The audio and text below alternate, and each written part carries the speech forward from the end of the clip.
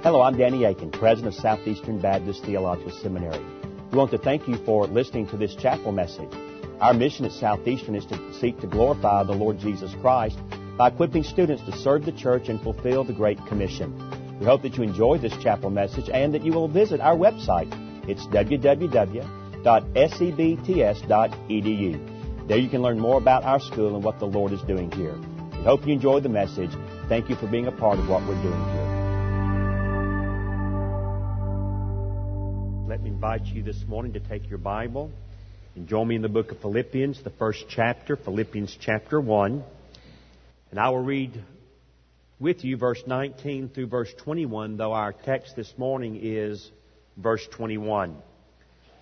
Philippians chapter 1, beginning with verse 19 and reading through verse 21.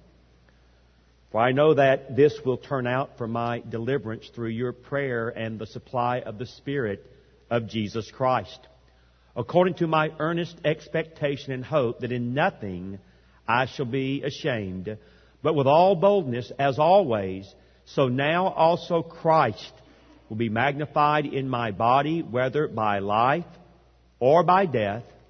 For me to live is Christ, and to die is gain. William Wallace emerged from relative obscurity to become a national hero. He was a man of great courage and giftedness. Tragically, he was cut down in the prime of his life. And when he died, the people who loved him mourned his death greatly. He was very dedicated to what he believed. And he knowingly and willingly shunned a safer course of action, putting his life in harm's way, and as a result, dying the death of a martyr. He was arrested, brutally tortured, beaten, ridiculed. Basically, he would die alone with no words of comfort and no one consoling him. Much like the Apostle Paul in the cold, damp Mamertine dungeon in 2 Timothy chapter 4, he would die with few or no friends at his side. And you might say this morning, I find it odd that you would draw a comparison between William Wallace of Scotland, of Braveheart fame, and the life of the Apostle Paul. But then you have the wrong William Wallace in mind. For I'm not talking about William Wallace of Scotland this morning, but William Wallace, Bill Wallace of China, the martyred medical missionary. This William Wallace served the Chinese people for 16 years, only to be brutally murdered as a martyr for King Jesus on February the 10th, 1951, less than 6 years before I would be born. When I think of Bill Wallace of China, immediately Philippians 1:21 comes to my mind. It's my life verse. Even last night as I had the joy of speaking at a church in South Carolina near the beach, a lady came up and said, would you sign my Bible? I want to see what verse you will put under your name. And I said, that's easy. I always put the same verse, Philippians 1:21, for me to live is Christ and to die is gain. It is my life verse.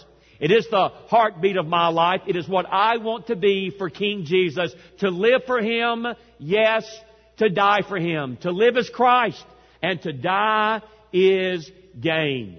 I believe no verse captures better the life of this man by the name of Bill Wallace. And so the outline for the message is really quite simple this morning. Point number 1, for me to live is Christ. Point number 2, to die is gain. First of all, then, for me to live is Christ. Bill Wallace was a Jesus-intoxicated man. For Bill Wallace, to live was Christ. Both in word and in deed, he proclaimed the gospel. He did it quietly. He did it without much fanfare, but he did so very, very effectively. Bill was born in 1908, the son of a physician there in Knoxville, Tennessee.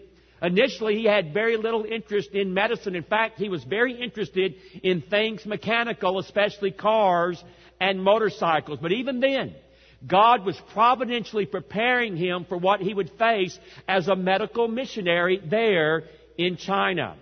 It was at the age of 17 while working on a car in the family garage, that a nagging question came once again to the heart and the mind of Bill Wallace.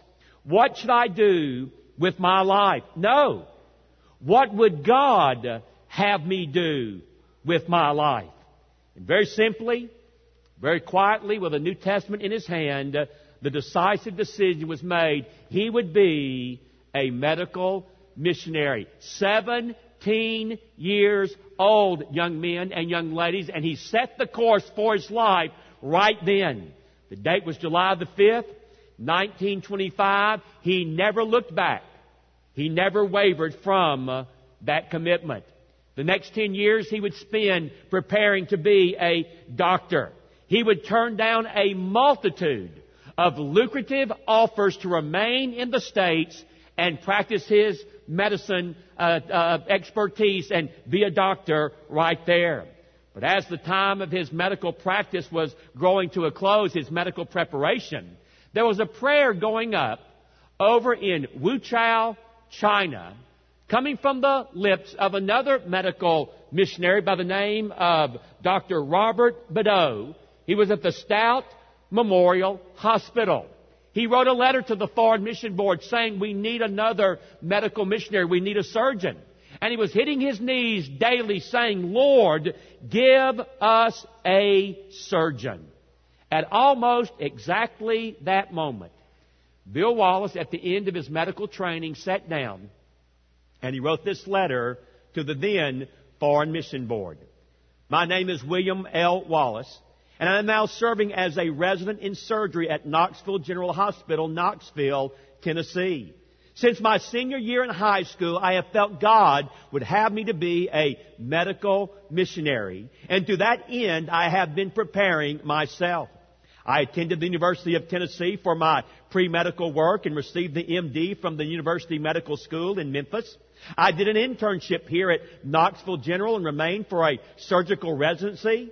I am not sure what you desire by way of information, but I am a single 26-year-old, and I am a member of the Broadway Baptist Church.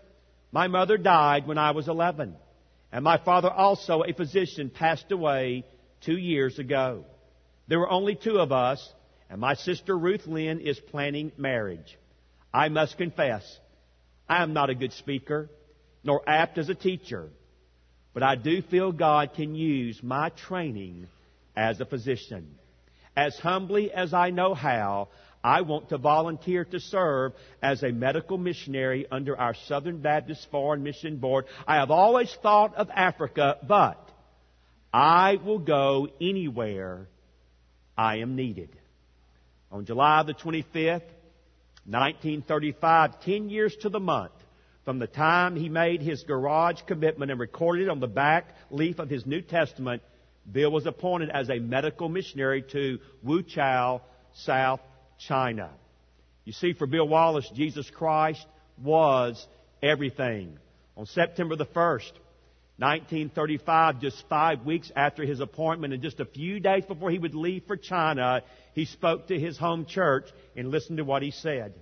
I want to express to you my sincere and heartfelt appreciation in making it possible for me to go to China as your missionary, your ambassador for the Lord Jesus Christ. You may ask, why do I want to go to China and there spend my life and energy? You might say there is much to be done in this country, and many have said you can do a lot of good here. Why should I go when there are such hardships and inconveniences? The only answer I have is that it is God's plan that I go. And God's call was so definite to me, I think He made it definite for me so that there would be no doubt in my mind as to God's plan. So that through the long years of preparation, there would be no doubt that I was doing God's will. That has been a comfort and a joy to me. And I've often thought, if God can be for me, who can be against me? I want to go because of the needs, and how great is that need. And China today is ready and willing to hear and accept the gospel of the Lord Jesus. In Luke chapter 10 and verse 2 we read, the harvest truly is great. Pray ye therefore that He would send forth laborers into the harvest. In our mission field today in China and in other countries, hundreds and thousands are going to their death without knowledge of the Lord Jesus Christ because we do not have enough missionaries to tell the story. And by the way, I was thinking about this the other day. We have a little over 5,000 international missionaries. We have almost 45,000 churches. That means it takes 9 churches to produce 1 missionary. There's something badly wrong with that picture. Bill Wallace says, I want to go to China because someone has prayed. And God has heard these prayers and He has answered as He always does when God's people pray. I would rather be going out as God's missionary this morning than anything else in the world. If there's one final word or request that I leave with you, it is this, that you would pray for me. Pray daily that this, your humble servant's ministry and work, might be all that God would have it be. For Bill Wallace, to live was Christ. It was all about Christ. It was all about Jesus. This would indeed effect a number of important decisions that he would make in life. One example, he never married. Bill Wallace never married. Oh, there were a number of ladies that found the young, tall, thin doctor a very attractive candidate. In fact, very interestingly, in 1935, right before he left for China, he went to Ridgecrest. And he took a very young, attractive lady with him. And many people said, this will become Mrs. Wallace. But she never did. And in fact, some years later, when asked what happened, she said, and I quote, marriage was out of the question. It would have been bigamy. Bill Wallace was already married to his work. Yes, for Bill Wallace, to live is Christ. But secondly, for Bill Wallace, to die is gain. Like William Carey, like Adoniram Judson, in many ways he was marked for death the moment he left America and went to China. During that time, China was a boiling cauldron of political instability, and it had been that way for many years before Bill Wallace arrived. Upon his initial arrival in Wu Chao, he was informed that he would immediately have to get back on the boat and go back to Hong Kong because of all of the political unrest. But Bill said, no, I'm here, I won't go. This upset the captain. And the captain said, well, if he stays, he needs to understand that I'm not responsible for his safety. Bill Wallace laughed and said, tell your captain to rest easy. He was not responsible for my coming here in the first place. And he doesn't need to be responsible for my staying here either. He would stay, and he would love and serve the Chinese people for more than 15 years. His commitment kept him in China through a number of political uprisings, through the Japanese invasion of China, through World War II, and eventually the communist takeover of China. On more than a few occasions, he would talk and write back and would inform those who were keeping up with him that he had performed surgery with bombs exploding all around the hospital. In fact, on September the 17th, 1938, he wrote this very, I find it fascinating and almost comical letter to his sister Ruth. Dear sister, our hospital, our school, and our houses were bombed yesterday at 11 a.m. One bomb hit right in the middle of the hospital and 3 on the side. We are all saved. None of the hospital employees killed. A few hurt. Hospital full of wounded. Don't worry.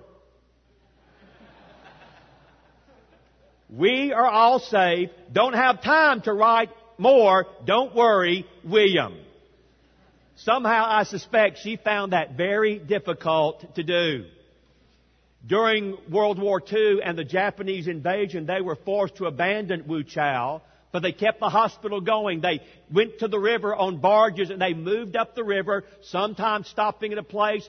The Japanese would move in, they'd get back on the river, go on up again. By the way, that's why now we know that God had given him such an interest in mechanical things, because not only was he a great doctor, he could also fix things mechanical. And so he kept the boat moving. He kept the generators running again and again and again. God had prepared him perfectly for the assignment that he gave him. On a number of occasions, he was admonished, you need to leave. You need to get away. You need to go back to the States. It's too dangerous. But he said, no, no, no, and made this statement, I will stay as long as I am able to serve.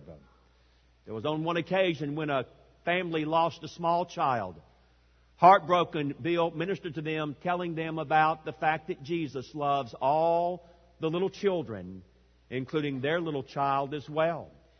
Dr. Badeau pointed out that upon Bill Wallace's arrival, revival broke out at Stout Memorial Hospital there in Wu Chau and spread to the other areas. He dated the beginning of a revival with the arrival of this doctor. But listen to this testimony that was given by a Chinese person as to Bill's ministry to them during his time there. I quote, "It was while at Folk Luck that I saw Dr. Wallace refuse his rice allowance and give it to a nurse who was desperately ill with fever. Most of us were sick with diarrhea or fever later on. I saw him behind the cook tent we had rigged up. He was eating grains of burned rice, hardly palatable, that had been thrown away. When he realized I had seen him, he was terribly embarrassed. No, he wasn't ashamed of eating that food. He wasn't ashamed of eating that which no one else would have. I believe he was embarrassed because he did not want me to know how hungry he was. He was so thin. I thought he would blow away if a good wind came along. Somehow, however, he stayed well. He showed us how to eat the bones of what few fowl we found to get needed vitamins. I believe his unorthodox methods saved all of our lives during this period. He was so good, watching over each of us, cheering us, caring for the sick, and doing everything he could to provide for our comfort." And listen to this. "I don't want to offend you, Miss Wright, but we Chinese are not used to seeing Americans or Europeans do things like this. We know the missionaries love us, but there was always a difference. They lived their way, and we lived ours. But Dr. Wallace didn't know about the difference. He was one of us. He accepted our portion, all of it." What was said about Bill Wallace by those who knew him? Very quickly, quote, "If you want to find him, find the sickest patient in the hospital. There he will be." Quote, Bill Wallace was a doctor. His basic ministry was one of healing. But he was in China, first of all, as a bearer of the good news of Jesus Christ, the glad tidings of forgiveness and eternal life inherent in the old message of God's love. Sometimes his soft, stuttering witness to that grace was more effective than the most eloquent evangelist plea. Quote, this is Bill Wallace speaking first, "With me, it's different. I'm the one to stay. I'm just one piece of man without other responsibilities." Now the response. One piece of man. It was an old Chinese saying used courteously to deprecate one's value. It indicated a single, unencumbered, expendable person. By it, Bill meant his life was the only one at stake. He was the one thus seated by circumstances prepared by God for this moment.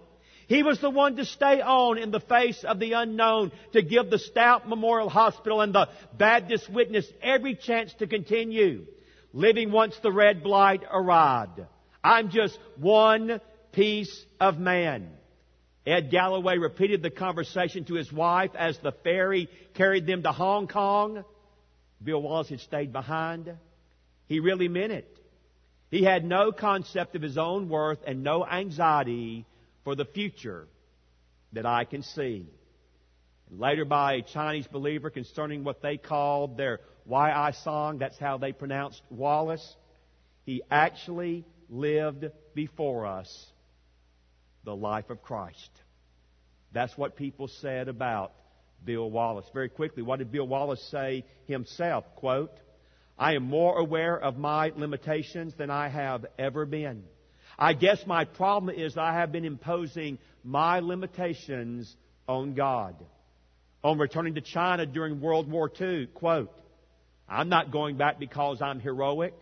Actually, I'm a coward. But I want to go back because it's where I'm supposed to be." Quote, "Every effort has been put forth to fulfill the mission of this hospital. The blind receive their sight, and the halt and the lame walk. The lepers are cleansed, the deaf hear, and the poor have the gospel preached to them. It is our hope and prayer that the medical service in this institution shall be on that high plane befitting the glorious gospel which is preached daily within its walls." And following Pearl Harbor and America's interest into World War II, we'll do what God wants us to do. It doesn't make any difference what happens to us. The only important thing is that when it does happen, we be found doing the will of God. That was Bill Wallace's heart. What about his death? What about his homegoing?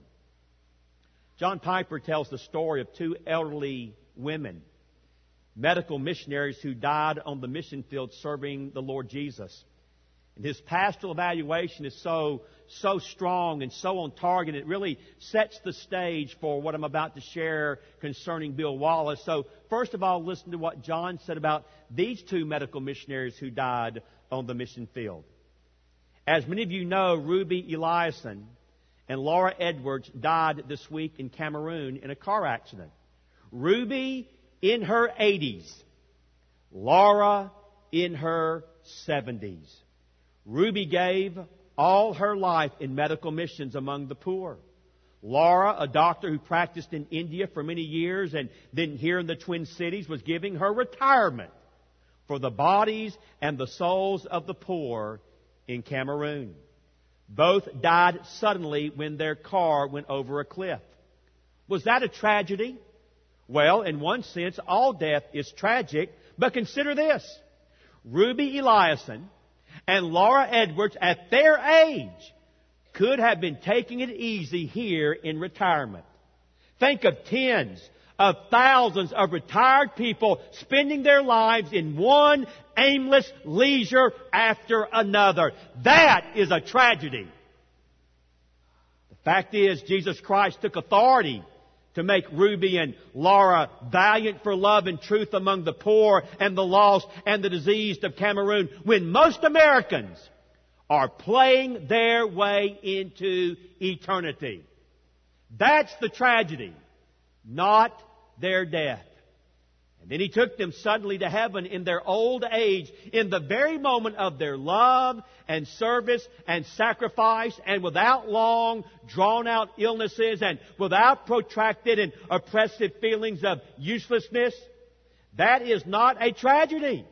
Rather, I say, give me that death, O Jesus Christ, Lord of the universe. Give me that life, that ministry, and that death. He's got it right. So many of us have got it wrong. Bill Wallace. He's now 43. World War II is over. But the communists are now rapidly moving in to take over China. So as not to miss any of the details, I'll simply share very quickly from his biographer.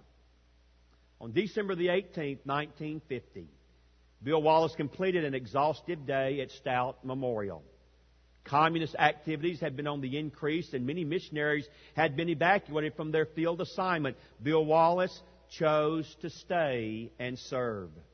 Early December 19th, before dawn, the Chinese communists lied their way into the clinic grounds of the hospital. Chinese soldiers ordered Bill Wallace and other workers out of their bedrooms and led them to the hospital proper. Immediately, the soldiers began to accuse Dr. Wallace of being an American spy in an attempt to discredit him before the Chinese people who deeply loved and respected him.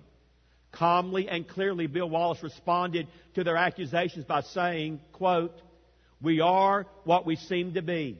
We are doctors and nurses and hospital staff engaged in healing the suffering and sick in the name of Jesus Christ. We are here for no other reason." The soldiers went to Bill's room and returned with a small handgun. There's no question it had been planted there after Bill was forced to leave his bedroom. There's no historical evidence that Bill Wallace ever owned or even shot a gun in his entire life. However, the communists had what they wanted. They arrested him, and his nurse assistant, Everly Hayes, was placed under house arrest. And here's what took place in his final days. Faced with wild charges of espionage, Bill was placed in a cell and left alone for some time. He was able to receive meals initially from the hospital and had an opportunity to tell his jailer of Jesus Christ and to preach from a cell window to 2 or 3 peasants who had gathered to hear him. A week after his arrest, the communists turned away the man who brought Bill's food one morning. They said he would no longer be able to receive it. That night, a called meeting was held at one of the big town halls in Wu Chao, and all the citizens of importance were commanded to attend. There, the man who had arrested the doctor arose to inform the crowd that Bill Wallace had confessed to being a spy. They spoke of the gun and hinted at darker deeds that the doctor had done. They asked for those who had any accusation against Dr. Wallace to come forward with their charges. None came forward. What the communists had actually secured from Bill was a statement concerning his name, his age, his length of service in China, and other factual matters. Reading it and realizing it was all true, he signed it. They then typed into a blank part of the paper the statement that he had been sent to China as a secret serviceman by the United States government. This was the confession that he allegedly had made. The next day he was awakened early and shoved out into the courtyard, where he realized for the first time he was not the only missionary being held. There were 2 Catholics there, a sister and a priest. A placard with obscene and derisive accusations and charges was placed over him, and his hands were tied behind his back. With others, he was marched through the streets to the Fu River and across to the main prison halfway up a hill, the same hill to which he'd gone so many times before to fellowship with his friends, the Christians and Missionary Alliance people. On the way, he was pushed by a guard, fell, and badly hurt his hand. As he threw it out to break his fall, he received no care. Daily, sometimes hourly, often through the night at the prison, he would be awakened and brought to an interrogator's room. The world had not yet come to understand what is now known as brainwashing. This would be more fully realized following the Korean War. But this is exactly what Bill Wallace began to experience on a daily, sometimes an hourly basis. Their accusations viciously and vehemently proclaimed, bewildered, and upset him. They were shouted over and over again, growing in intensity. It overwhelmed him to hear of accusations of incompetence in surgery, of murdering and maiming Chinese patients, of performing illegal and obscene operations like abortions. It became very obvious to the Catholic missionaries who were in prison with Bill and who were later released that he was shaken and strained by the ordeal of the interrogation. Once, as they were moving back into their prison cells, they saw Bill and simply asked how he was doing. With a tender smile, he simply said, "I'm all right. I'm trusting in the Lord." From his cell in the night, Bill sometimes would cry in agony over the battle of that day. With pieces of paper and a smuggled-in pencil, he began to write short affirmations to try to keep his mind centered on the things that he could anchor himself to. Some of these were scripture passages. Others were of his innocence. He would stick these on the wall of his barren room and would repeat them to himself over and over in an effort to prepare for the next round of interrogation. But each one came like a high wave. At times, it was all but overwhelming to him. Delirium, crying, blank periods came, but he fought on, clinging to his faith. His fellow victims, not yet subjected to the intensity of this brainwashing, helplessly watched this inhuman assault on one of the greatest men they had ever known. Frantically, they tried to reach him from time to time by calling through their cells, but it was a lonely battle which only Bill and the Lord, who loved him and who somehow in the wildest delirium he affirmed could face. But then something went wrong. The communists plainly intended to brainwash their victim into an open confession, to have him repudiate publicly all that he was and all that he had stood for. They thought that their goal was soon in reach, but the tough spirit of the doctor would not capitulate so easily, and his protests continued to run through the night. The guards, driven by fear or perhaps guilt, came to his cell in the night with long poles and cruelly began to thrust them between the cell bars, attacking and jabbing the doctor again and again and again. Finally, he fell unconscious. He was dead. 43 years old. 16 years giving his life to heal the sick. And now he's dead. The next morning, the guards ran down the cell block crying that the doctor had hanged himself. Asking the two Catholic fathers in prison in the cell to come with them, they went into the cell where the body of the doctor was hanging from a beam by a rope-braided quilt. The guards tried to get the fathers to sign a statement that he had committed suicide. They would not do so. Back at the hospital, they were informed that they could come now and get the body. But they would not let Everly into the cell, only the servant. But she instructed him to make sure that he took note of the characteristics of the body. All the characteristics of hanging were missing. No bulging eyes, no discolored face, no swollen tongue. Instead, the upper torso was horribly bruised. A cheap wooden coffin had been brought, and as soon as the body was dressed, it was put into the coffin and nailed shut. Bill Wallace, dead at 43. Those who worked close beside him were not allowed to see his body as they attempted to hide their brutal torture of this precious servant. Our nation was outraged, and God's people wept all over the world.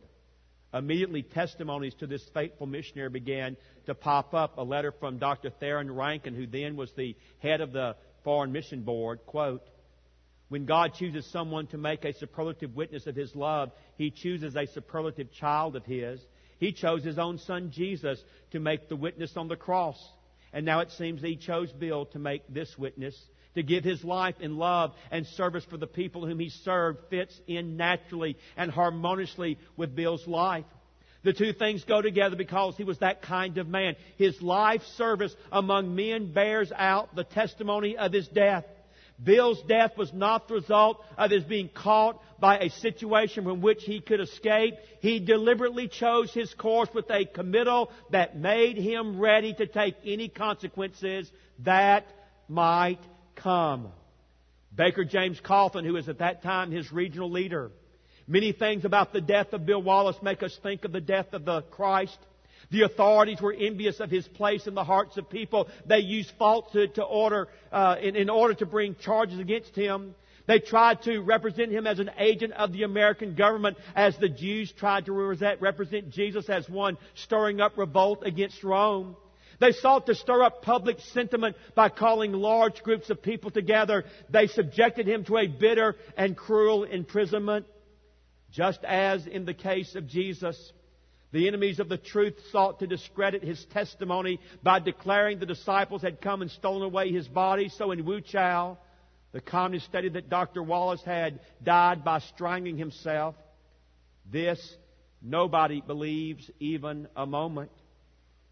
By God's grace, this superlative servant's witness has not been forgotten. There is a wonderful biography by Jess Fletcher entitled "Bill Wallace of China, I Commend It to You." A motion picture based on the book was produced. In Puchan, Korea, there is the Wallace Memorial Hospital. The Baptist Student Union at the University of Tennessee Medical Center is named for Bill Wallace. And in Knoxville, there is also today the vibrant and growing Wallace Memorial Baptist Church. But brothers and sisters, the real tribute to Bill Wallace is not found in buildings, but it is found in those who have followed in his footsteps as missionaries.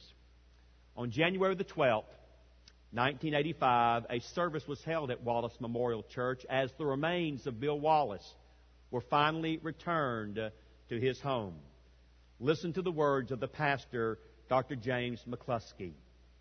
I cannot imagine that this congregation of believers, called Wallace Memorial Baptist Church, would today have the same missions concern, outreach, love, fellowship, and joy if it was known by any other name than Wallace Memorial.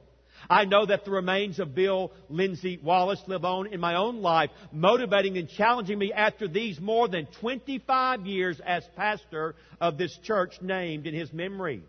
But the remains of William Lindsay Wallace are going to Costa Rica tomorrow in the life and ministry of Patricia Stooksbury as she returns there to continue her missionary service.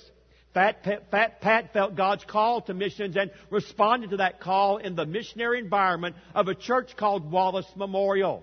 The remains of William Lindsay Wallace are in Grenada, West Indies today as Charlotte and Carter Davis serve there. They experienced a call and response to serve in a spirit of missions concern cultivated in this church. The remains of William Lindsay Wallace are in Ecuador today, where Dale Maddox is completing the second year as a missionary journeyman. His missions experience came as a member of youth mission teams sent out by Wallace Memorial Baptist Church. Indeed, the remains of William Lindsay Wallace are in the lives of more than 25 young people of this church who are today either serving or preparing to serve in church-related vocations, and in the lives of thousands of others who have been inspired and led by his life. The remains of William Lindsay Wallace are scattered today into the uttermost parts of the earth, where missionaries give witness that Jesus Christ is Lord. There was no funeral service for Bill Wallace. A lonely, solitary grave was dug. The nailed coffin lowered in, covered over, and then soldiers remained until the burial was complete. And then they drove away all those who had come to observe. However, his grave did not stay unmarked. Despite dangers to themselves, friends of this kind medical missionary gathered a small amount of money, and they placed a little monument over that grave. Inscribed were 7 single words that capture accurately this superlative servant of our Savior. They are, "For to me to live is Christ." And you and I know the rest of the story. To die is gain. Brothers and sisters, here is a life worth living. And here is a death worth having. Would you pray with me? Heavenly Father, He has almost been removed from our memory. And that is a great loss. And I'm thankful that this summer you brought me again across the path of a man named William Lindsay Wallace, Bill Wallace of China, a Southern Baptist missionary who gave his life for King Jesus and for a people that needed to know of your salvation. And I thank you that he was not only a healer of bodies, but a healer of souls. And though his life was all too brief from our perspective, I know that the moment he stepped into your presence, he was warmly received. He was greeted with great love and affection. And he would readily say to all of us here this morning, for those who live for Christ, death really is gain. Either way, dear Lord Jesus, we win. For me to live as Christ, what a victory. To die as gain, what a victory. Thank you for the victory that is always ours in King Jesus. And now, Lord, it is my prayer that the life of Bill Wallace will be an inspiration to all of us. And that, like Bill Wallace, we would not ask, what am I going to do with my life? No. we would ask, what would God have me do with my life? And Lord, you know my heart. I would pray that more and more and more and more would say, I believe I should be a missionary. Taking the gospel to those who've never heard, taking the gospel to the ends of the earth, yes, even taking the gospel to places where it's dangerous, because we really do believe, for me to live is Christ, and to die is gain. May that truth never escape our hearts as long as we have opportunity to serve you, our wonderful Lord. For we make our prayer in your name. Amen. Thank you again for listening to this chapel message from Southeastern Baptist Theological Seminary. If you are thinking about theological education on the undergraduate or graduate level, including doctoral studies, we hope that you consider us. If you also find these chapel messages encouraging and a blessing to your walk with Christ, we hope that you will consider financially supporting Southeastern. Our graduates are literally serving the kingdom across this globe, working to carry the gospel of Jesus Christ to a lost and dying world. Your gifts will help to train more, and they will serve as a worthwhile investment in God's kingdom. You can find more information about attending Southeastern or supporting us financially at www.sebts.edu. We covet your prayers and trust that God will bless every good work you do for His glory. Thank you for joining us in our chapel services.